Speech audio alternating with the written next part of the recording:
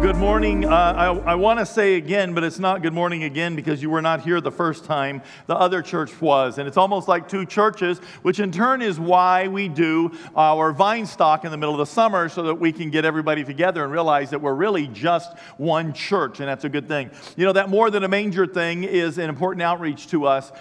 We were doing Christmas angel trees years ago. And I actually saw a lady.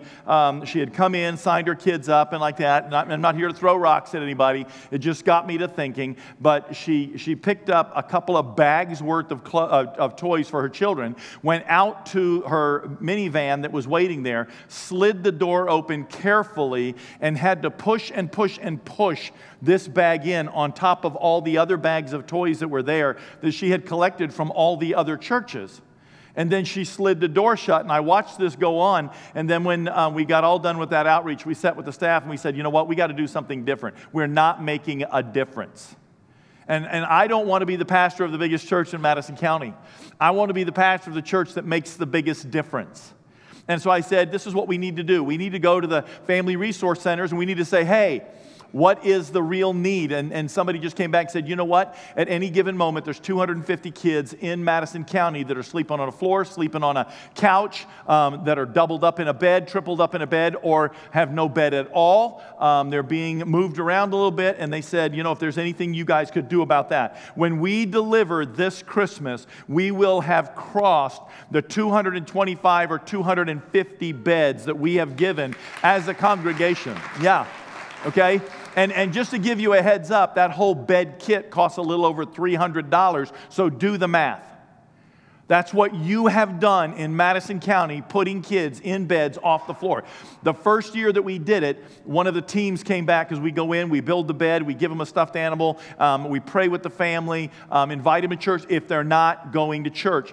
But came back from the Berea area, and there was a man down there, a young man down there, he was 19 years old, and he had one parent that had passed away from drug use, and he had another parent that was incarcerated for an extended period of time for drug use. Here he was, 19, graduated high school, and he was trying to raise 5 siblings. 5 siblings, and he's 19. He wants to go to college, and he said, but I can't. I have a good job at Tokiko. I think that's where he was. And he said, it's on me to raise my siblings. And we got a hold of this man because of the family resource centers in the schools, and we contacted him, and it broke our hearts, and we provided beds for each of you. Provided beds for each of those kids there. We don't know where they are today. We prayed with them and just invited them and said, hey, this is a good time for you to get involved in a local church. We're not interested in stealing people from other churches. That's not how you build a church. You win people to the Lord, and you build the church. Okay? And we wanted him to be in a church in his community that he could easily get to and be a part of. And that's what's important. And so that was a blessing. And I want to thank you because I like being the pastor. I like being a pastor that is making a difference. And I like being a part of a church that is making a difference in Madison County in Central Kentucky. And what a great thing that is. And I'm excited now because I'm going to be on the team going to visit the lady that just found herself a single mom with 5 kids. And I'm looking forward to conversing with her this afternoon and seeing, you know, how can we as a church be a part of your life. And listen to me, if you're in here and there's a need, it's not going to get met if we don't know about it. I love you, and I'm not trying to out you, and you can just very quietly during the week give us a call, talk to Leah. How can we help you? We've got to be willing to do for the household of faith first, the New Testament says. Do good to those of the household of faith first. And that's what we want to do. And then we also want to go out into the community. And so we want to be a part of that. So thank you for being a part of the church. Thank you for getting involved in this. And thank you for what's about to happen even today. All that. So that I can say thank you. Because we're in a season of Thanksgiving. And Thanksgiving doesn't have to be a day. Did you see how I segued over that? I'm a professional. Don't try this at home. Okay?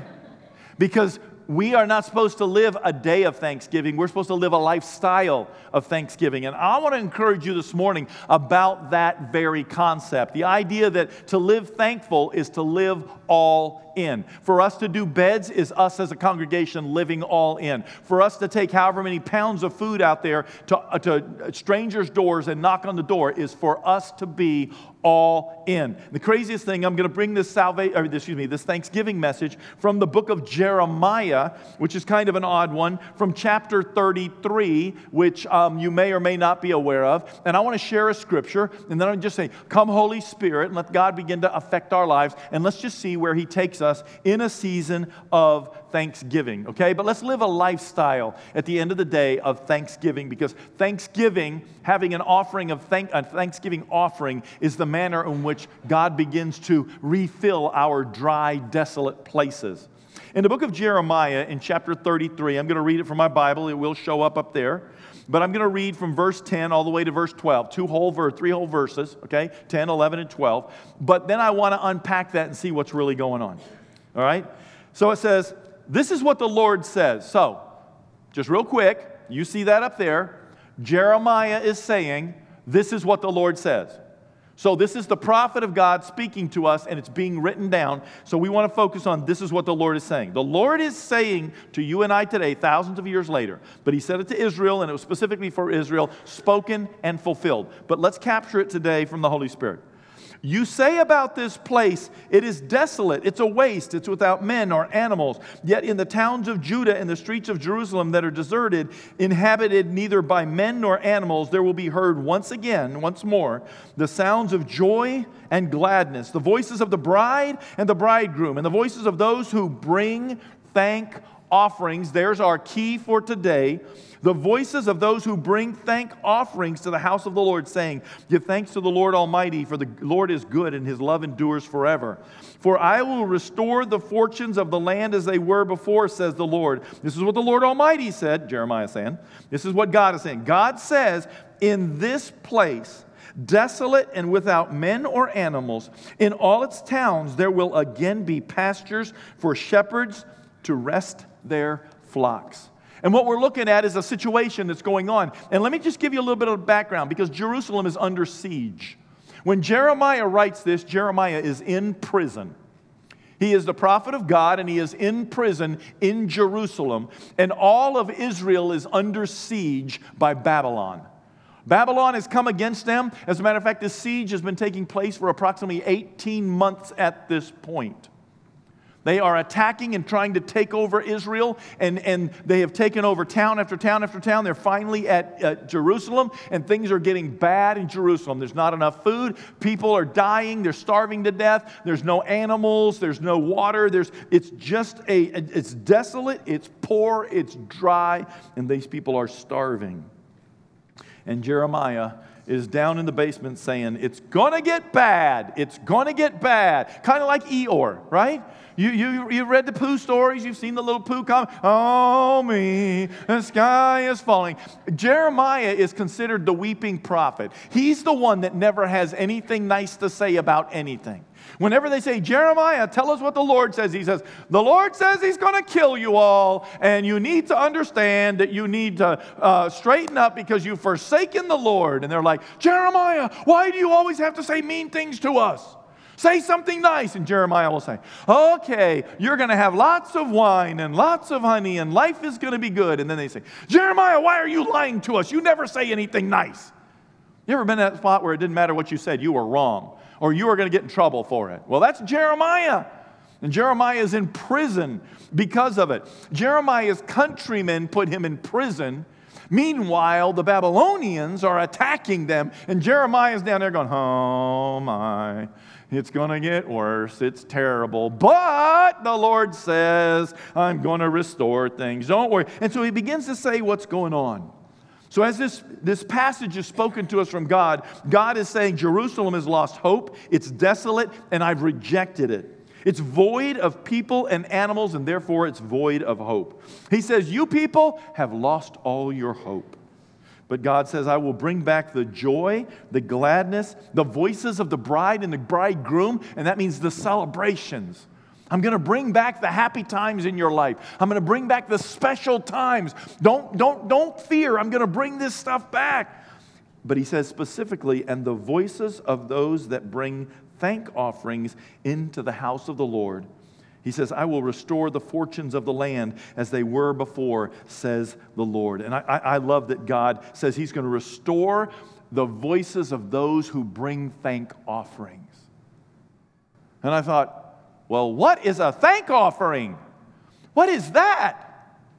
And so I began to unpack some things and look at some things. And so I love that God says he's going to restore that, but I need to know what it is. And so I turned to the book of Leviticus. Because a thank offering is not a compulsory offering. It's a totally voluntary offering. And so I needed to see what it was. And so I looked up in Leviticus chapter 7. And it says, these are the regulations for the fellowship offering that anybody can present to the Lord at any time.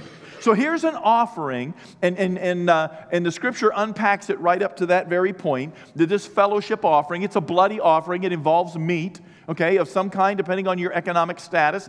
And so it involves a meat, and you have, it gets made, and this is your fellowship offering, okay? But if you want your fellowship offering to be a thank offering, then you have to get the sides. Okay, it's kind of like going through the drive-thru the other day at Chick-fil-A with my grandkids. It's like, what do you want? I want chicken nuggets. I want it. No, I want it. No, and you just want to stop and say, no. You only can have a fellowship offering, but we can add to it, and it can be a thank offering. But that's all you get. Which one do you want? Okay, that's the way I want to say it because, I was reading up on this stuff, but I didn't, and it was fine, and we lived to talk about it. But here's the deal. These are the regulations for the fellowship offering that anybody can present to the Lord. If they offer it, and then you got to look at the details. It's the details that matter. If they offer it as an expression of thankfulness, if you bring your fellowship offering, but you want to offer it, not because you did something wrong, but you want to offer it as a thank offering, then along with the thank offering, the meat that you sacrifice, the animal, you have to offer, now look at this, thick loaves, thick, okay, the first one is thick, without yeast and with oil mixed in, okay? So, let's just say you're going to make a cake about, I don't know how much it's got to be, but a cake about that big, but it's got to be like thick as a slice of toast, but not because of yeast. No yeast. So it's got to be hard and crunchy, You got to gnaw on it a little bit maybe, but it's without yeast, so it's dense, okay? And it's got oil kneaded into it, all right? It says, let me go back to it. Thick loaves made without yeast and with olive oil mixed in. Thin loaves made without yeast, so now we're talking crackers, but brushed on top with oil. So 1, the oil's mixed in. 2, the oil's on top. Along with that, where are we at? Thick loaves? Okay. Along with their fellowship offering of thanksgiving, they're to present an offering of thick loaves of bread made with yeast. So now we've got a really dense cracker about that big, about that thick. And then we've got something that's only cracker thin, but it's got oil brushed on the top. The first one has the oil inside of the dough. And then beyond that, we can have a big hunk of Panera bread. I don't know about you. I love it when you want a baguette with that. I want the whole baguette with that. I want the bag, not the baguette. Okay, give me the whole loaf. I will eat it for lunch. Okay, and eat the soup too. I want the end on the piece. It's all puffy. Yes, it has yeast in it. And so when we think about this, we think, okay, we've got one that is made super thin, brush the oil on top. Number 2, it's made thick. The oil is inside the dough. Number 3, go ahead and make it with yeast. And as I was thinking about that, actually, as I was preaching it in the first service, it occurred to me that oil is a type, a metaphor for the Holy Spirit. In the Old Testament law, where everything is without yeast, the Holy Spirit came, but was on people and left. Came on Samson, left Samson. Came on King Saul, left King Saul. Okay? In the New Testament with Jesus, the Holy Spirit, the oil is in the dough. It's inside of you and us. And then beyond that, We're going to a place where Gentiles can now be a part of the kingdom of God. And so there's your yeast, except that the kingdom of God is like unto yeast, Jesus said, a dough with it just expands and expands and expands and expands and expands. And so suddenly I'm seeing this metaphor as I'm preaching, but that lets you understand the thank offering. You're bringing a fellowship offering. It's a bloody offering. It's got meat involved in it. But if you want it to be a thank offering where you're just thanking God for loving on you, then you bring these different kinds of breads with you and you add it to that. And that's what's important. And it's kind of like going through the drive-thru, like I said before, and just saying, yes, I want that, but I need the additives as well. I need the extras. Go ahead and let me have a side of this, that, or the other thing. And that's okay. So as Jeremiah is describing what's going on inside of Jerusalem, it's dry. People are tired. They are beat down. They are being overrun by the enemy day in and day out. They are being starved spiritually, and they are being starved actually. Where in Jeremiah's story do you find you going into Thanksgiving? Where do you find you going into Thanksgiving? You're getting ready to go to Thanksgiving, and it's like, oh no, how are we going to get back in touch with God? One of the things that God has spoken to my life, I've sat out in the woods for a couple of days waiting for something to shoot, and nothing to shoot ever really walked in front of me, or nothing that I could hit, and nothing that I was going to shoot. And so I spend my time just talking with God. And He said, Joe, there's some things in your life that need to change. And one of the things that I want to focus on going into 2020, but I'm starting now, is to live thankful instead of dealing with all that political mumbo-jumbo out there. I'm just going to focus on living thankful in the presence of God. That's what I want to do. And so I want to bring this thank offering to God where I say, God, I want to thank you for these things in my life. I want to thank you that I got to sit out in the woods and watch the sun come up and watch the sun go down. I want to thank you that I can do that. I want to thank you that we're going to take beds to children, that we're going to take food to families today. I want to thank you for that. But if I had to come to you and I had to say, hey, in the midst of all this dry time where we're holed up in Jerusalem, if there is one thing that you're going to say that you are thankful for, what is this thing? What are you going to say? God, I am so thankful for. And let's don't say Jesus and the blood of Jesus and my salvation and eternal life. Let's just say that for those of us that are Christians, that's a given. Okay? Can we just do that? It's like, don't get like all super spiritual and like that on me, okay? What I want to know is, what is it in your life that you are so thankful for? When you answer that question, you begin to say, Lord, I am so thankful. I was thinking about that, and I said, Lord, when I was sitting in my office and I was preparing this, I said, you know what? I am extremely and supremely so very thankful for my marriage. Because of where I was raised, some of you know the story, because of how I grew up, because of the example that I had as a young man of how men were supposed to actually not treat women, okay? I am so thankful that God reached into hell and pulled me out of that and put my feet on a solid rock, gave me a firm place to stand, put a new song in my mouth, a hymn of praise to our God, that many would see and fear and put their trust in the Lord. And I'm telling you, He did it through relationships, but in the midst of it all, He brought me into the presence of Pastor Janice. And I love her. That is, when I go see my therapist or I see a therapist and it's the first time, and he goes, well, talk to me about your marriage. I can't say enough. And he'll usually stop me and say, well, clearly that's not the problem. 36 years, 11 months, 6 days, 16 hours, and about 15 minutes ago, this was the picture of us. Yeah, that's the end of the wedding ceremony. Literally 36 years, 11 months, and I'm right at, give me a minute or two, but 6 days, 16 hours, and 15 minutes ago. Yeah. That's it. This is us today. And it's not today. It's about 2 or 3 years ago today. We were at a wedding. And it's the picture that I think of whenever I think of Janice and I. This is my marriage.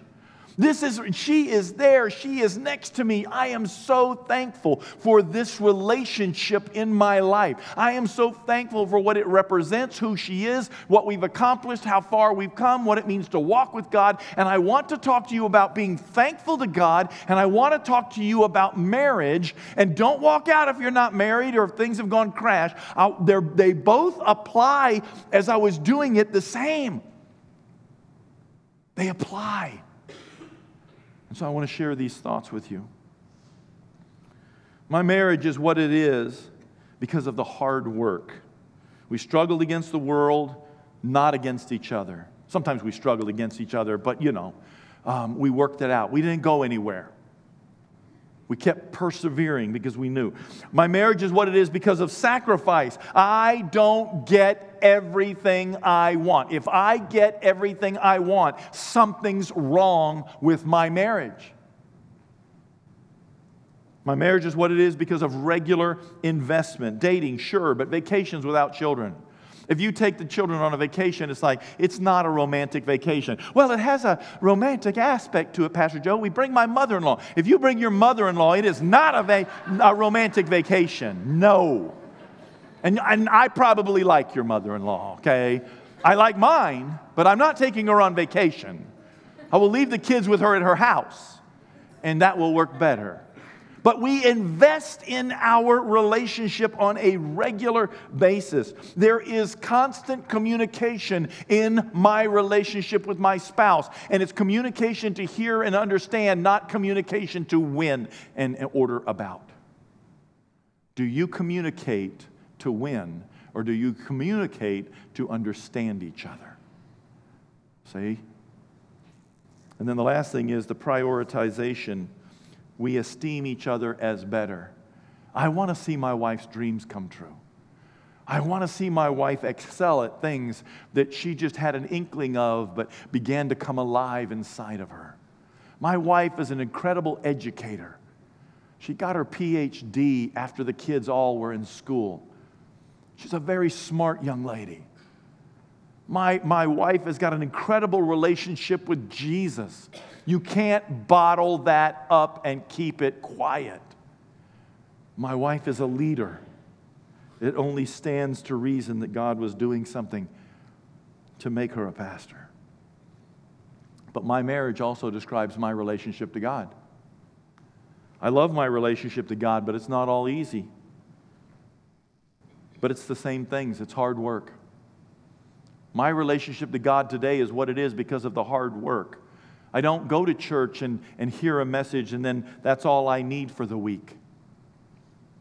I go to church, I hear a message, I say, God, how do you want to rip apart my life and stick that message in it? Because that was a word for me somehow. I want to hear that.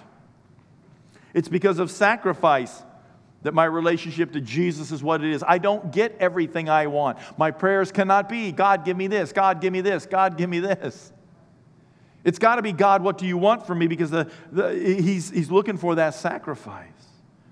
My relationship to God takes regular investment, dating for sure, on a regular basis. Constant communication. Opening up that Bible and seeing what does the Bible say about what the Bible says. And more than anything else, my relationship to Jesus and my relationship to Janice takes this thing. It takes prioritization. You have got to put your relationship to Jesus first above this whole world. And the question that I always ask myself is, just because I can doesn't mean I should. And how does that play out into this relationship or this opportunity or what's going on? So I say, if I'm going to chase after God and live thankfully, to live thankful is to live all in. Living all in is just another word. In the NFL, it's not all in, it's a Hail Mary. But if you're a gambler, all in means you shove everything into the middle and you've got one chance and this is it. And I'm telling you that shoving your life into the middle, throwing into the towel, as Michael said, shoving it to the middle and going all in, that's the way to do it. And let God be God. And then embrace your life from there. All In was a sermon series that we did a couple of years ago.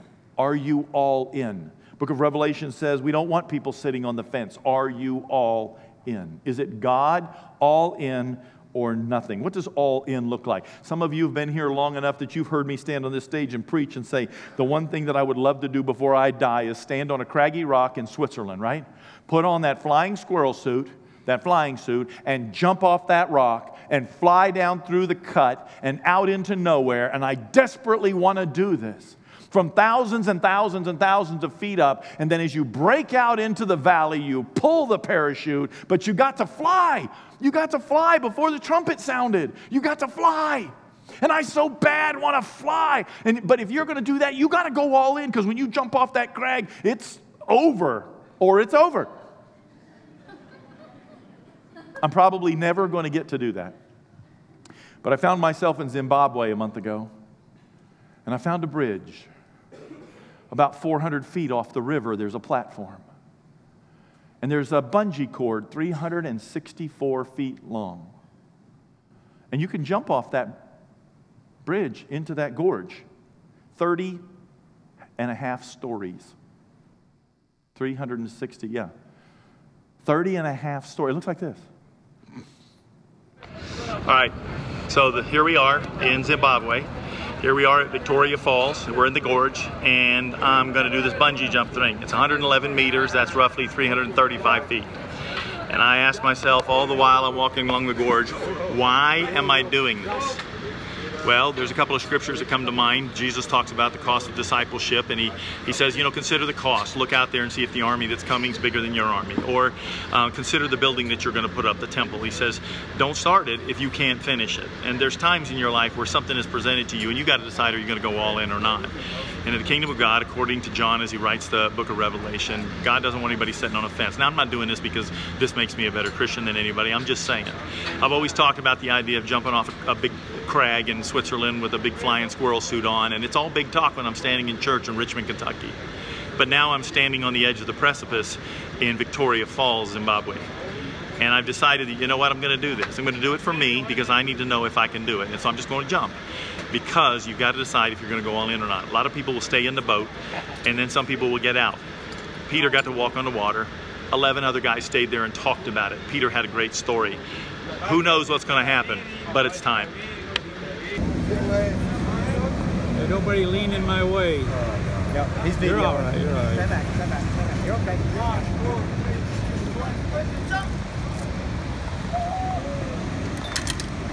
Joe's a bad man. Joe's a bad man. Well, I can't see him anymore, but I can hear him howl. There he is. There he is. Way to go, Joe! That's my friend Bill. I did the math wrong. It's 364 feet to the end of that bungee cord. And just for the record, they told me right before I jumped, they said, don't worry, it's going to go well. 2 months ago, Will Smith was here, so they put a brand new bungee on it, okay? He wouldn't jump if they didn't do that. So you got the new bungee when you jump off of this thing. It's like, thank you, Will Smith. I appreciate that. Very, very much. The point there that was for me, just in the course of events, and you may or may not see it, but Lane was right there in the background. Lane Taylor, some of you know who he is. He did it right after me, and it was a good experience. Would I do it again? Absolutely. I would do it again and again and again and again and again. It really was an amazing thing. Yes, it was hard. They bring you right out to the edge, and they say, put your toes over, put your hands out like this, and we're going to say 5, 4, 3, 2, 1, and then you jump. And so I did this and I did that, and I closed my eyes and I looked down and I looked back up, and I heard the Lord say, look to me, Joe, don't look down, okay? But they didn't do that. They went 5, 4, 3, 2, 1. That's how they did it. And then I jumped, okay? But before I went up there, you have to pay for it because they want the money first in case you don't make it, okay? So I went over and I paid for it, and then and I said, but if I pay for this and I don't jump, can I get my money back? And they said, you'll jump. And I said, no, I know. But what happens if I get to the edge and you can't walk because your feet are tied together? You can do this. I said, what happens if I get to the edge and I cannot jump? They said, oh, no, you'll jump. And then I began to understand what they were trying to tell me. They will throw you off that bridge. You do not get your money back. Okay? It's going to happen. It was a good experience. But I was hanging upside down, and that's where I heard the Lord say, I was, down there 364 feet hanging upside down, saying, Lord, we did it. And then I was just waiting, and in the course of events, I heard the Lord say, do for one what you wish you could do for everyone. My only reason in showing you that is sooner or later you have to go all in. You have to decide what you're going to do. In your marriage, you need to go all in. You don't get a little bit married. You don't get kind of married. You don't get sort of married. You get married and you become one. No longer two. One. And at that point, you are all in. And so as I talk about marriage, I want you to think about your relationship to Jesus. What does it mean to go all in marriage? All in means change. You can take that to the bank. All in means change. Change means things cannot remain the same. Jesus said, for this reason a man will leave his father and mother, be united to his wife, and the two will become one flesh. That's not just a sexual activity. You become one flesh. You become one inside. It says, so they're no longer two, but they're one flesh. Therefore, what God has joined together, let no one separate. There comes a time in your life when I look over at Janice and I say, hey, and she says, listen, why don't you throw a sweater on? And I have to look at her and say, am I cold or are we going for a walk? Because she knows me, and if she says, I see you shivering over there and you're cold, but you're not paying attention. See, we become one. I wake up in the morning and I see her face, and it's the same face I've seen for 36 years and all these months and all these hours and all that. Okay, but there it is. And I stop seeing her and I start seeing us. Because it's not just me anymore, it's us. And so we have to understand that if you're going all in marriage, then it has to include change. You cannot remain you can't be two and one at the same time. If you're going to be one, then you have to be willing to change. And that's all there is to it. So, listen to me. Where there's no mutual transformation, okay, where you don't become one person becomes a servant to the other, not a mate. If you don't both change, one of you will become a servant to the other one, and the other will become a boss and a tyrant. It's not always the male, it's not always the female. In your relationship to God, there has to be change in your life. The same thing is true about our relationship to Christ. Therefore, if anybody's in Christ, he's a new creation. The new creation has come. The old is gone, the new is here. You can't interact with Jesus and go home and be the same person you were before. If you tell me Christ lives inside of you and you're still doing what you did before you met Christ, you're only fooling yourself. And it doesn't matter if you can convince me, because one day you'll meet Jesus face to face. And he'll say, what about all that pretending you were doing? What all was going on down there? And we give an account for our lives.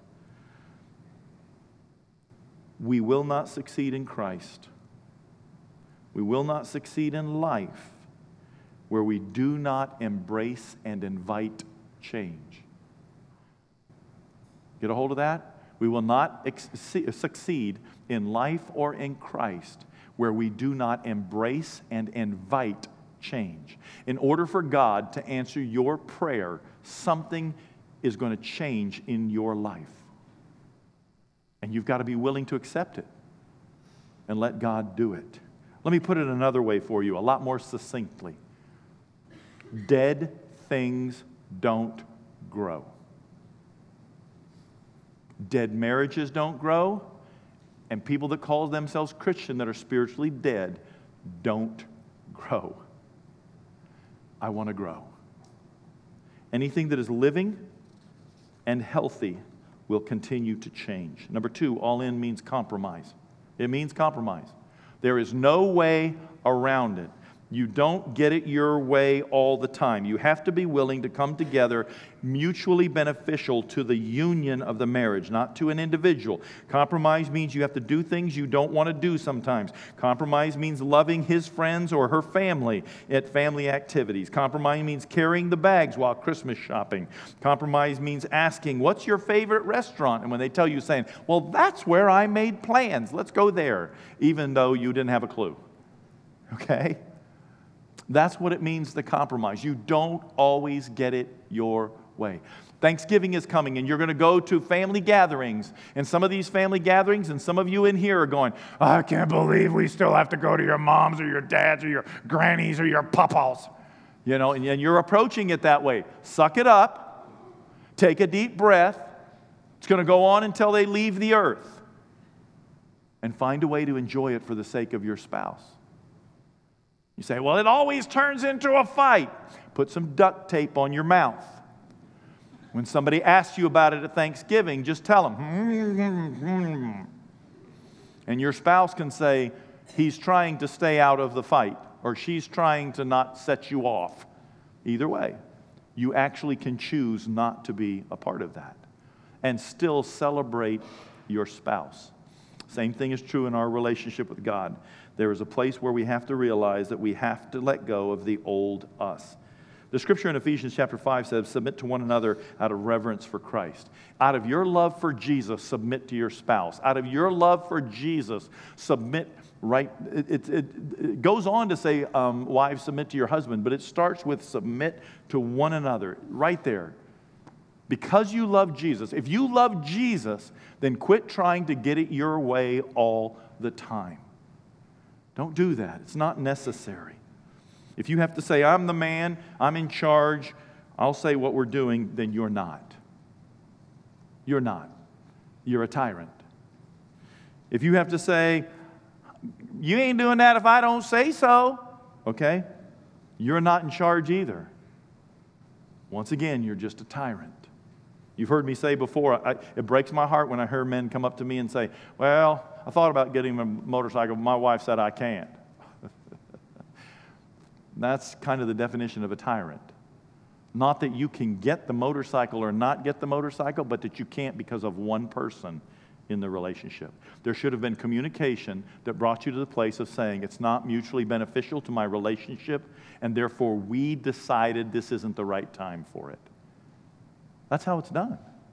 What's the best thing for the union, not what's the best thing for you. All in means compromise. Now, first of all, where there's not mutual transformation, one person becomes a servant to the other. Where there's not mutual compromise, there is only dictatorship. And the last thing is, all in means sacrifice. You have to let go of some things, stuff that can no longer express the value of being in a relationship with somebody. If you're in a relationship with as a man, if I'm in a relationship with a woman, then having all of these platonic female relationships does not say that I value her. The fact that I go home and sleep with her might say, well, see, she's more special. You've made a vow. Doesn't matter. It's time to start cutting some things and making some sacrifices in your life. You cannot keep doing all the things that you kept doing before you got married, and you've got to be willing to let go of that. And before you say, well, you're kind of living in an old age. No, I'm not. I'm living in a 36 coming up on 37-year marriage. That's what I'm doing. And it works. Okay? You've got to let go of your attitudes. You've got to let go of other relationships. You've got to let go of fancy cars, party lifestyles, finances, dreams. You've got to let go of lusts, and you've got to let go of greed, and that's not an exhaustive list. You've just got to be willing to make sacrifices for your relationship if your relationship is going to succeed beyond all of the relationships in the world that we live in. We live in a world that trashes marriages right and left. The destruction of marriage leads to the destruction of the nuclear family, which eventually leads to the destruction of the country. I'm not getting political. I'm just telling you. God ordained the family unit. God did. And we celebrate that. I know things go wrong. I know things go bad. And I know people have a free will. But as Christian people, there comes a time when we bolster ourselves and we say, what does the Bible say from this point? I can't go back and fix what's behind me. How am I going to go forward and win? Because I'm telling you, almost 37 years in, one more month, I'll be 37 years in. It is still the joy of my life to wake up next to her. I still want to take her to the movie. I still want to sit with her at dinner. I still want a vacation with just her. Same thing is true with my relationship with God. I love coming together here, but I like sitting in the woods alone with Him. I like sitting over a cup of coffee before anybody gets to the coffee shop by myself with Him. I love to pray. Paul said to the church in Philippi, then make my joy complete by being like-minded, having the same love, being in one in spirit and of mind. Do nothing out of selfish ambition or vain conceit. Rather, in humility, value other people above yourself. Not looking at your own interests, but each of you to the interests of others. It certainly applies to your marriage, even more so to our congregation, and then eventually to the world. It never bothers me when my phone rings on date night, because I believe that we're here to make a difference. I wonder, how about you? We're going into Thanksgiving, and I wonder, what's the thing inside of you right now? Sometimes it's a bitterness that needs to be turned into a betterness. There's something inside that's just keeping you. Somebody did something to you, stole something from you, took something from you, and it might have been God that you're mad at. But there's something in here that you just cannot bring a thank offering to God. You're not going to make the little cakes. You're not going to do this. Somebody shared with me afterwards, sacrificial offerings are when you bring an animal in, but that thank offering is when you make something and bring it to God. You make it with your hands and you offer it to God. And I thought, isn't that unique? Sometimes what we've made in here is like a rock and we can't get past it. And I believe that God wants you to go into the holiday season, especially into Thanksgiving. I believe He wants you to take these out and set them down up here. Just pile all those little stones up here, all those bitternesses. Let's turn them into betternesses. All of those things that you're afraid you're going to go into. Somebody's going to say something at Thanksgiving. We're going to go to dinner and somebody's going to be a smart aleck. And you just decide right now that we're going to take a deep breath, and that's not going to be us. We're going to go. We're going to be thankful, because we've got a lot to be thankful for, don't we? And this is an air-conditioned building. Hot or cold, we've got control of it. We came here in vehicles. You're surrounded by people that want to love on you. You are not alone unless you want to be alone. We've got a lot to be thankful for. From now on, I want to say every day, God, thank you for this. Thank you that I get to be the pastor of the Vineyard in Richmond. Thank you that I get to pray. Thank you that I get to speak. Thank you that I get to go to people's homes and with the rest of the team and take food. Thank you that we get to love on people. Thank you that we get to say Jesus, Jesus, Jesus, not vineyard, vineyard, vineyard. Thank you. We've got a lot to be thankful for going into Thanksgiving. But I think let's capture a concept of Thanksgiving as a lifestyle, not an incident. Not an incident. If you don't know Jesus as your Lord and Savior, God's inviting you today to come up here, learn, hear, and surrender. If you know about God, but you're really kind of living that, I'm not going to give it all to Him, maybe it's time to throw up in your hands, or like Michael said, throw in the towel. It's time. Today's a day to go into the holly jolly vineyard Christmas season, celebrating Jesus and the forgiveness and the healing that He brings in your soul. So we're going to go into this song. I want to invite you to your feet. Holy Spirit, we want to invite you to come. Just settle upon us, wreck our lives, tear it down, and bring us the healing we're looking for. Help us to be willing to do our part. Take this root of bitterness out of our chest, God. Give us a heart of flesh where we have a heart of stone. But let us be honest, even when it's not our fault that we're this way. Let us be willing to give it to you, because you gave it all. You went all in for us today. We thank you in Jesus' name. Amen.